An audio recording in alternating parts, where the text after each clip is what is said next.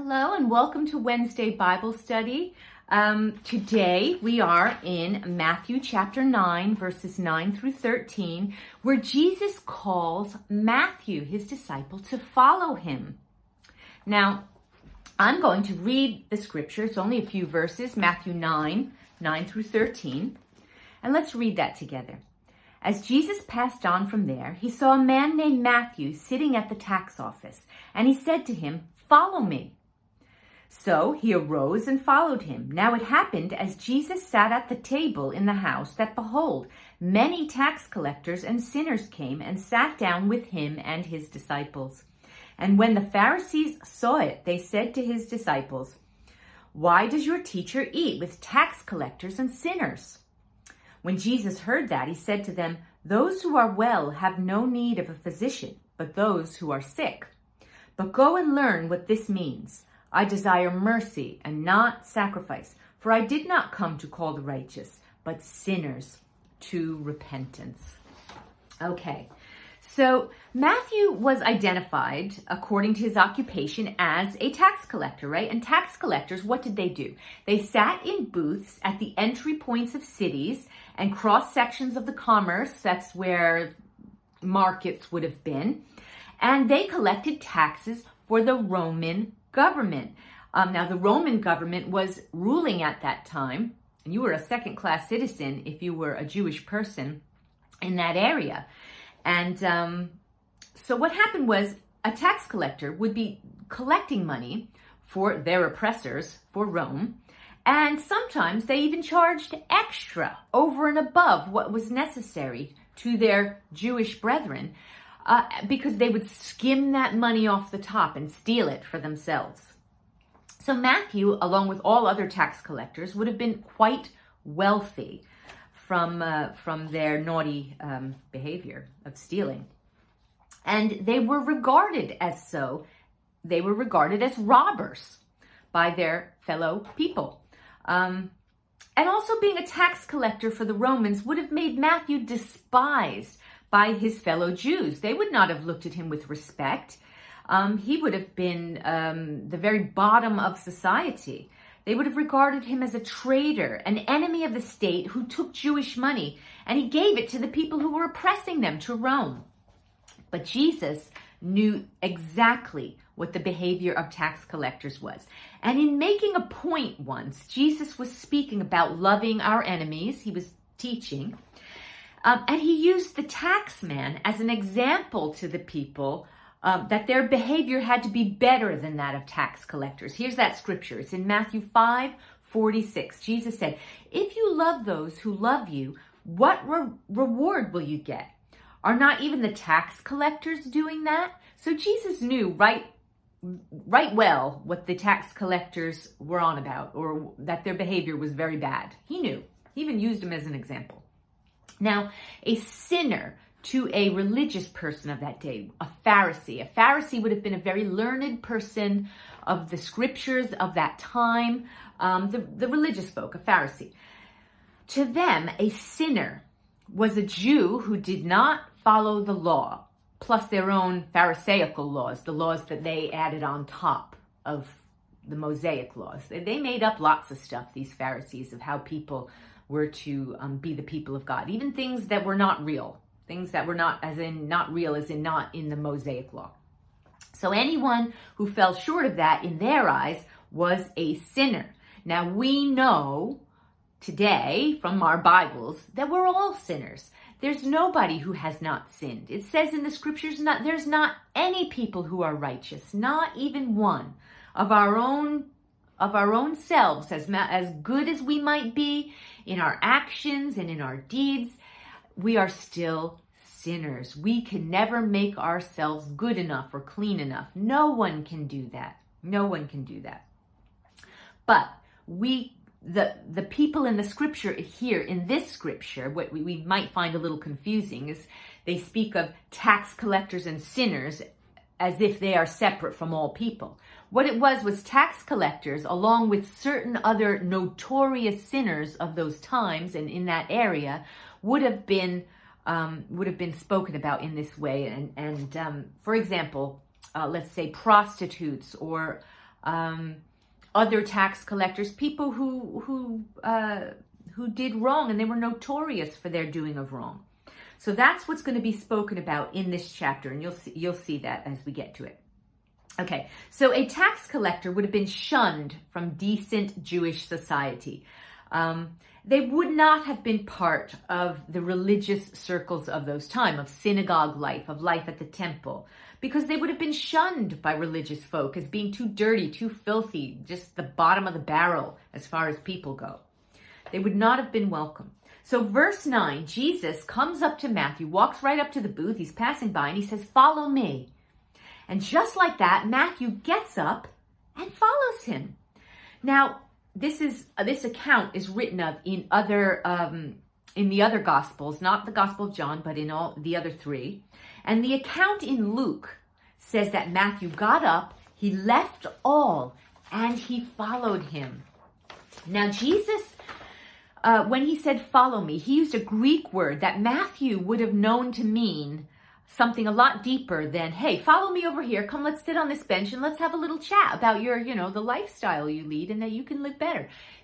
It meant much more than that, the word that Jesus used. Matthew knew that he was being called to be a follower of the teachings of Jesus. Jesus wanted to invest a lot more in Matthew than just "Come sit with me over here. Follow me over here. Let's sit on this park bench. We'll have some falafel together." No.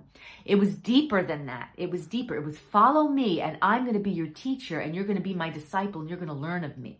So it's quite amazing because it says Matthew left all just at the words "follow me." Do you understand what he left all means? That booth that he sat there to collect taxes at, he would have had to vie for that position. He would have had to pay big bucks to the Roman government to get that position in that booth, in that tasty little spot where lots of people came by to use his tax collecting booth. Lots of people who were tax collectors would have wanted that spot. But he just got up, and it says he left all. It didn't say he took ledgers with him or bags of money or bags of gold and silver. He didn't do that. It says he left all and he went and he followed Jesus. He was leaving a lucrative business. He was leaving.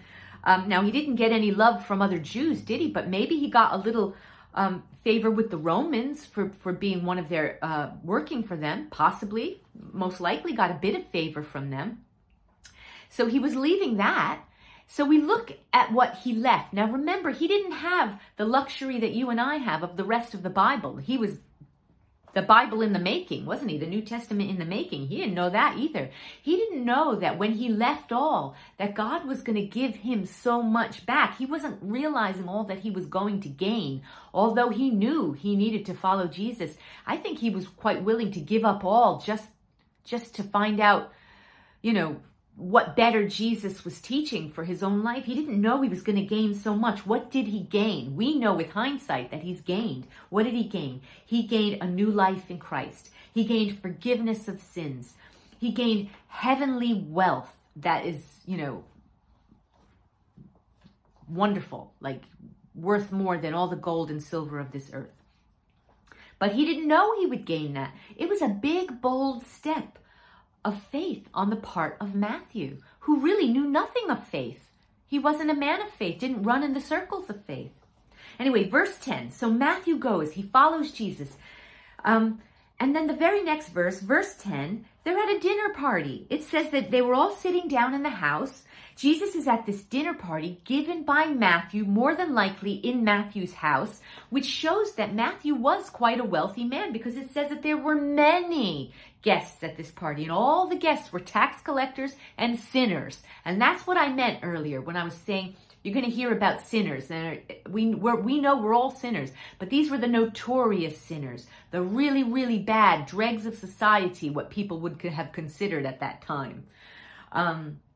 And they were all at this dinner party, and these would have been Matthew's acquaintances. These were the people Matthew hung out with, did business with, his colleagues, because he didn't know nice people, good people, the good, decent people. He wasn't one himself, and he wasn't accepted by them, and he didn't hang out with good, decent people. He hung out with sinners and tax collectors because that is who he was. Now, what's happening here? Why is there a dinner party? What's going on? This party was a declaration on Matthew's part of his new life that he got, that Jesus gave him. He was forgiven. He was going to live a new life, and he wanted everyone that he knew to know it. Not just so that they would know that he got a new life, but I believe he was being evangelistic and saying, hey, all of you need him too. Come, listen to my teacher. Listen to what Jesus has to say. So he invites all of these people who are the most ungodly of the most ungodly into this party, and Jesus is sitting down with them, and he is eating dinner with these people. And at this time, just at that time, it was something of an intimate nature to sit down and eat dinner with people. It was a sign of friendship and acceptance. Remember, these people would have all been eating out of common bowls, dipping into each other's bowl, just in a way that we might have in today's society might think, oh, no, I'll get germs. I'll catch a cold. I might get COVID. I might get the flu. But they didn't seem to mind. And that's how it was, because what it was you were showing friendship in this way with someone. You were showing acceptance. And there is Jesus sitting at this dinner party with all the tax collectors and all the sinners that Matthew knew. And he was there, and he was fellowshipping with them, with all these outcasts of society. You have to just imagine the scene. Jesus wouldn't have been like this, sitting, with a just don't come near me, don't touch me, don't get too close. Jesus was there. He probably had his arm around some guy, just talking to him and saying, what's going on here? What are you doing? And Jesus was sitting among them in friendship and to reach these people, Now, verse 11. Okay, so imagine the scene. Jesus is sitting there with his disciples. They're at a dinner party, and they're doing what you normally do at a dinner party. Don't think Jesus was acting all weird and, ooh, don't come near me. Neither were the disciples. They were sitting amongst the people, talking with them, finding out about their lives, seeing what made these people tick. Then, verse 11, enter the Pharisees, the religious ones. And they enter, and they immediately begin judging Jesus. They were baffled as to why Jesus would be seen eating with these people in such an intimate way, in such a way that indicated that he was their friend, eating with them. And by this point in the Gospels, the religious people are starting to hate Jesus. He's just causing too many questions to be, he's doing these miracles and he's not following the Pharisaical rules and, doing that. He's following the law. Jesus wasn't always abided by the law of Moses, but he questioned a lot of what the Pharisees did and the Sadducees, and he was always questioning, why do you do this and why do you do that? And he was always speaking to them and not always in a positive sense. Probably never in a positive sense. And they were beginning to feel all the little digs that Jesus was giving, and they were giving back. They were always trying to catch Jesus out. By this point, they hated Jesus, okay? So when they see him sitting with publicans and sinners, that was the King James Bible calls them the tax collectors, publicans. So if you see that, that's what it means. The tax collectors, the sinners, the publicans. By this point, they are looking at Jesus and they're trying to find the wrong in him. And so they're baffled why he's doing this, but they're looking at him and they're judging him. They go to the disciples and they're asking them, well, why would he eat with the dregs of society? What is he doing? You see, actually, they didn't care why Jesus was sitting with the lower class of society, the sinners of society. What they were doing by questioning in this case is they're actually lumping him in as part of the dregs of society.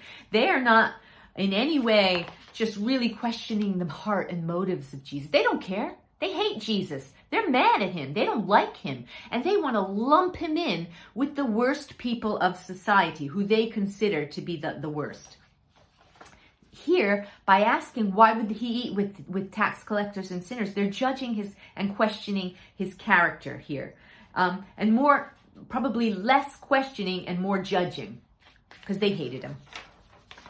And it's important to note here, I have to note this here, that although Jesus was at this dinner party and he was eating with sinners. He was fellowshipping with them in the sense that he was extending friendship to them, wanting to hear their stories, wanting to kind of get closer to them. That everyone at this party was a sinner. We're all sinners, right? Remember, this was a party of sinners, okay? So they were probably telling dirty jokes. Ooh, this is Poppy right here, my little dog. They were probably swearing and getting drunk. They would have been doing this, the sinners, because they didn't know any better. They didn't know any better. But you need to know this. Jesus never partook of their sinful ways, nor did he compromise his testimony to reach these people. He was the Son of God, sinless in every way to the end of his earthly life, till he died on the cross. He was sinless. He didn't partake of their sin, and nor did he compromise his testimony. And that is a beautiful thing. Now, I say that because sometimes I hear Christians who say, well, I go to places like bars, and I go to pubs, and I go to places to meet with people, to have a drink with them, whatever. But you see, Jesus didn't partake of the sin of these people. He wasn't sitting next to sinners, raving drunk, falling on the floor and thinking, oh, let me be like them and tell some dirty jokes. No, Jesus didn't do that. He didn't have to sink to a sinful way to reach sinful people, because that wasn't the point. Jesus wasn't trying to come down to sinfulness. What he was trying to do was raise the people up to godliness and show them there is a better way. So in the name of evangelism, he wasn't partaking of sin in trying to reach the sinner, okay? Because that would have been wrong, and that would have been sin, and Jesus never sinned, okay? And I don't believe Matthew was either, or any of the disciples who were at this party, this dinner party. I believe they were there in an evangelistic way, remaining the holy people they were. And by holy, I don't mean that they just had some glow about them. Holy is a word that just means separate. They were separate and different in the sense that they were now beginning to learn of Jesus in kingdom ways, the kingdom of God. And so they acted in a different way. They were shining the light that was inside them. They weren't putting a basket over the light that's in their life to hide it so that they could be like the sinners. The sinners don't want to be like the other sinners. What sinners and people who are hurting and broken want is they want to know there's a better way. And you're not going to do that. Neither would Jesus have if he came to them sinning. Okay? So Jesus didn't fall into sin to reach the sinners. Okay, verse 12. Jesus heard what the Pharisees were saying. Why is Jesus eating with them? And what he responds to them in verse 12 is this: those who are well have no need of a physician, but those who are sick. That is such a loaded comment that Jesus makes. What he's saying there is, if you've got the cure or treatment for a sickness, which is something that a godly person should have, right? They should carry God with them and the scriptures and the truth. Then you should be with the ones who need it, the sick ones. You should be among the people who need that the most. Don't keep yourself separate from them. You should be among them to help them, with the heart to help them. Number 2 is part of what else we learn from this very loaded comment of Jesus, is that Jesus is saying, I haven't come for the self-righteous and the prideful and those that deny that they're sinners, because everyone is a sinner. You can't deny it. Even these people were not putting themselves in a group of, yes, I am also a sinner, because they were very self-righteous. They felt that their good deeds made them righteous. Jesus was saying, I didn't come for the people who don't think they need God, people who are full of pride and people who are self-righteous. I didn't come for them, but I have come for those who are aware of their need for God. For the humble of heart will say, I need God. I'm not doing this well. I am a sinner. I have done wrong, and I need forgiveness. Here in verse 13, it's a very important verse. Jesus says, but go and learn what this means. And Jesus quotes a scripture here from Hosea 6:6. 6 in the Old Testament says, I desire mercy and not sacrifice, for I did not come to call the righteous, but I have come to call sinners to repentance. Here, Jesus is reminding these Pharisees, these religious people, of their own scriptures by quoting Hosea 6:6. And I'm going to read it in the NIV first. For I desire mercy, not sacrifice, an acknowledgement of God rather than burnt offerings. That's what Jesus said. Jesus said, go consider this. Go think about this. I'm going to read it also in the New Life Translation because I really like this. It just really clears, it makes it so clear. And it's this, same scripture, Hosea 6:6 that Jesus has now quoted. I want you to show love, not offer sacrifices. I want you to know me more than I want burnt offerings. Okay? Now remember this, under the law, which was important to God, of course the law was important. He set it forth. There were things called burnt offerings, and these burnt offerings were to come. You offered an animal, a pure, clean animal, to the priest. The priest would slay the animal and burn it on the altar because it was an acknowledgement by that person that they had sinned and they needed that sin covered and so that they could approach God. That's what that meant. But in the Old Testament, the prophet Hosea, and now Jesus quoting Hosea, is saying, listen, it's not the sacrifices of animals that I really desire. What I really, really want is you to have a right heart. I want you to show love. I want you to offer the sacrifice because you know you need it and you genuinely want forgiveness. I want you to show love to other people because that's the sacrifice that I really want, is for you to be a godly person and extend that godliness to people who really, really need it. And I want you to know me more. I want you not to just, oh, there, I've offered the burnt sacrifices. Fine, I can tick that off my list. I want you to want to know me.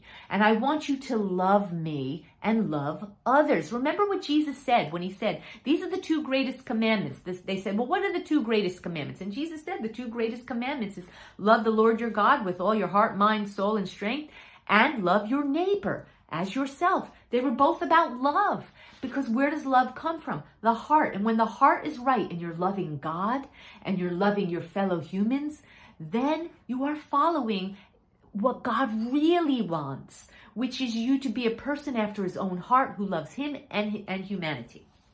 Okay, so in verse 13, Jesus uses this phrase to the Pharisees when he says, go and, when he tells them, go think about this scripture, Hosea 6:6. He says, but go and learn what this means, or go and learn this.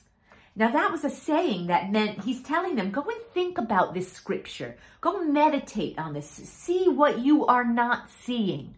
Think about it. Meditate on it. Meditation was always something that was in the Old Testament, in the New Testament as well, where God says, I want you to think about these things. I want you to mutter these things. Say them. Think about them. Try, as you're doing that, you're going to get more clarity on a particular verse of scripture that God has put in there. It's going to become more real to you, and it's going to go from just knowing it for its many words to actually becoming something that you understand with your heart. And he's telling them, go and do this with that scripture, because you see, they've missed the point. Jesus is saying, you've missed the point of what God is saying. Now go and think about this scripture. Think about what God actually wants from you. And this was actually a dig of Jesus toward the Pharisees, who were meant to be the most learned in the scriptures, and yet they missed the main point. Okay, then Jesus puts it quite plain, because he says it this way. For I did not come to call the righteous, but I've called sinners to repentance. That's why I'm here, to call sinners to repentance. He didn't come for people who felt they were good. I'm good, I don't need God. He didn't come for the self-righteous, the prideful, because they're sinners too. They're just not acknowledging it or realizing it. And you can't help someone who says they don't need help. If someone says, no, I don't need help, even if someone is so sick, physically sick, think of someone who's super, super sick. They've got this ailment, they're, I don't know, oozing or gross in some way, just, sick. You can see it, but they don't acknowledge it. So when you say, can I take you to the hospital? And they say, no, I don't need it. You can't force them. You can't make them go to the hospital. If they feel they are healthy, even though you know they're not, then you cannot help them. But those who are aware that they need help, those are the ones who can be helped. The ones who are walking in humility and not pride. This is why God hates pride, because pride stops us from receiving what we need from God, even though we desperately need it. Even if we desperately need to be healthy, to be forgiven. And we say, I don't need it, I'm good. No, you're not. You need God, because at the heart of it, none of us will ever be good enough by our own good works. We need the free gift of salvation and forgiveness from God. It only comes from God. This whole I'm a good person thing, and therefore God will accept me because I'm good. No, it says that our goodness is like dirty, dirty rags. That's what it says in the Bible. It's our own goodness will never get us forgiveness before God. But coming to God with a humble heart and acknowledging our sin and saying, I need you, God. That is how we can approach God and receive the free gift of salvation. Okay.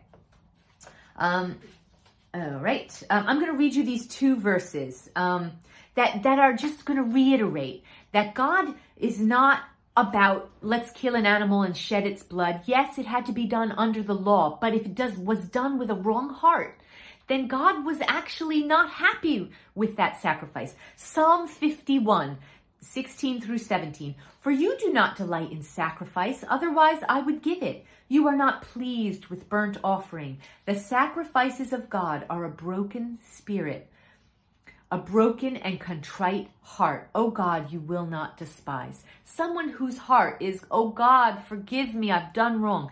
That is what pleases the Lord. Not the burnt offering, not slaying the animal, but coming and saying, I need you, God. My heart, they call it a broken and contrite heart, but it's a heart that is humble, that comes to him. Okay, Proverbs 21:3. To do righteousness and justice is desired by the Lord more than sacrifice.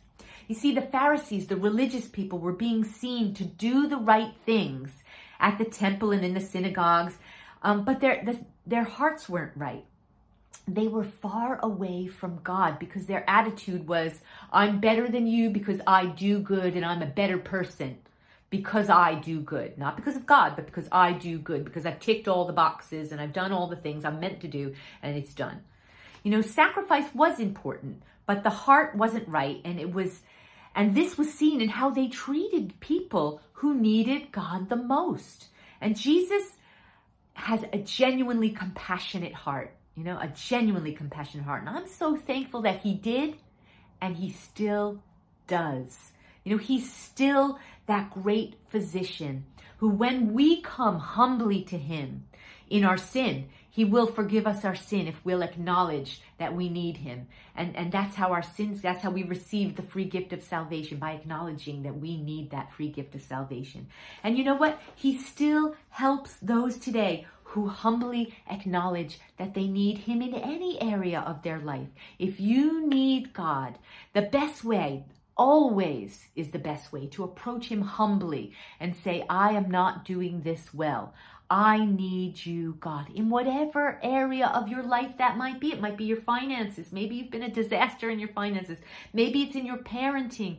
Maybe it's in your marriage. You've been a terrible spouse and you haven't done it right. But you know what? You know you've done wrong. You know you've done wrong. And you know you want to get it right, but you're just not getting it right. Come to God humbly and ask him for his help.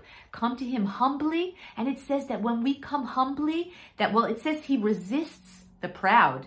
When you're proud and say, I don't need you, God says, fair enough. If you don't need me, I can't help you. But it says that he gives grace to the humble. Grace is doing for us what we could never do for ourselves. And that's number one, the free gift of salvation. We couldn't save ourselves and get right before God. But when we come humbly to him and say, I need you, God, we receive that free gift of salvation. And number two, even those of us who know Christ, let's not go into pride in any area of our life. And let's acknowledge that, without God, we can't do this life. We need him every step of the way. We need him to raise our children, to know what we don't know what the future holds. So we need to be humble and in the word and in prayer and saying, I need you, God, because I need you to show me the right way.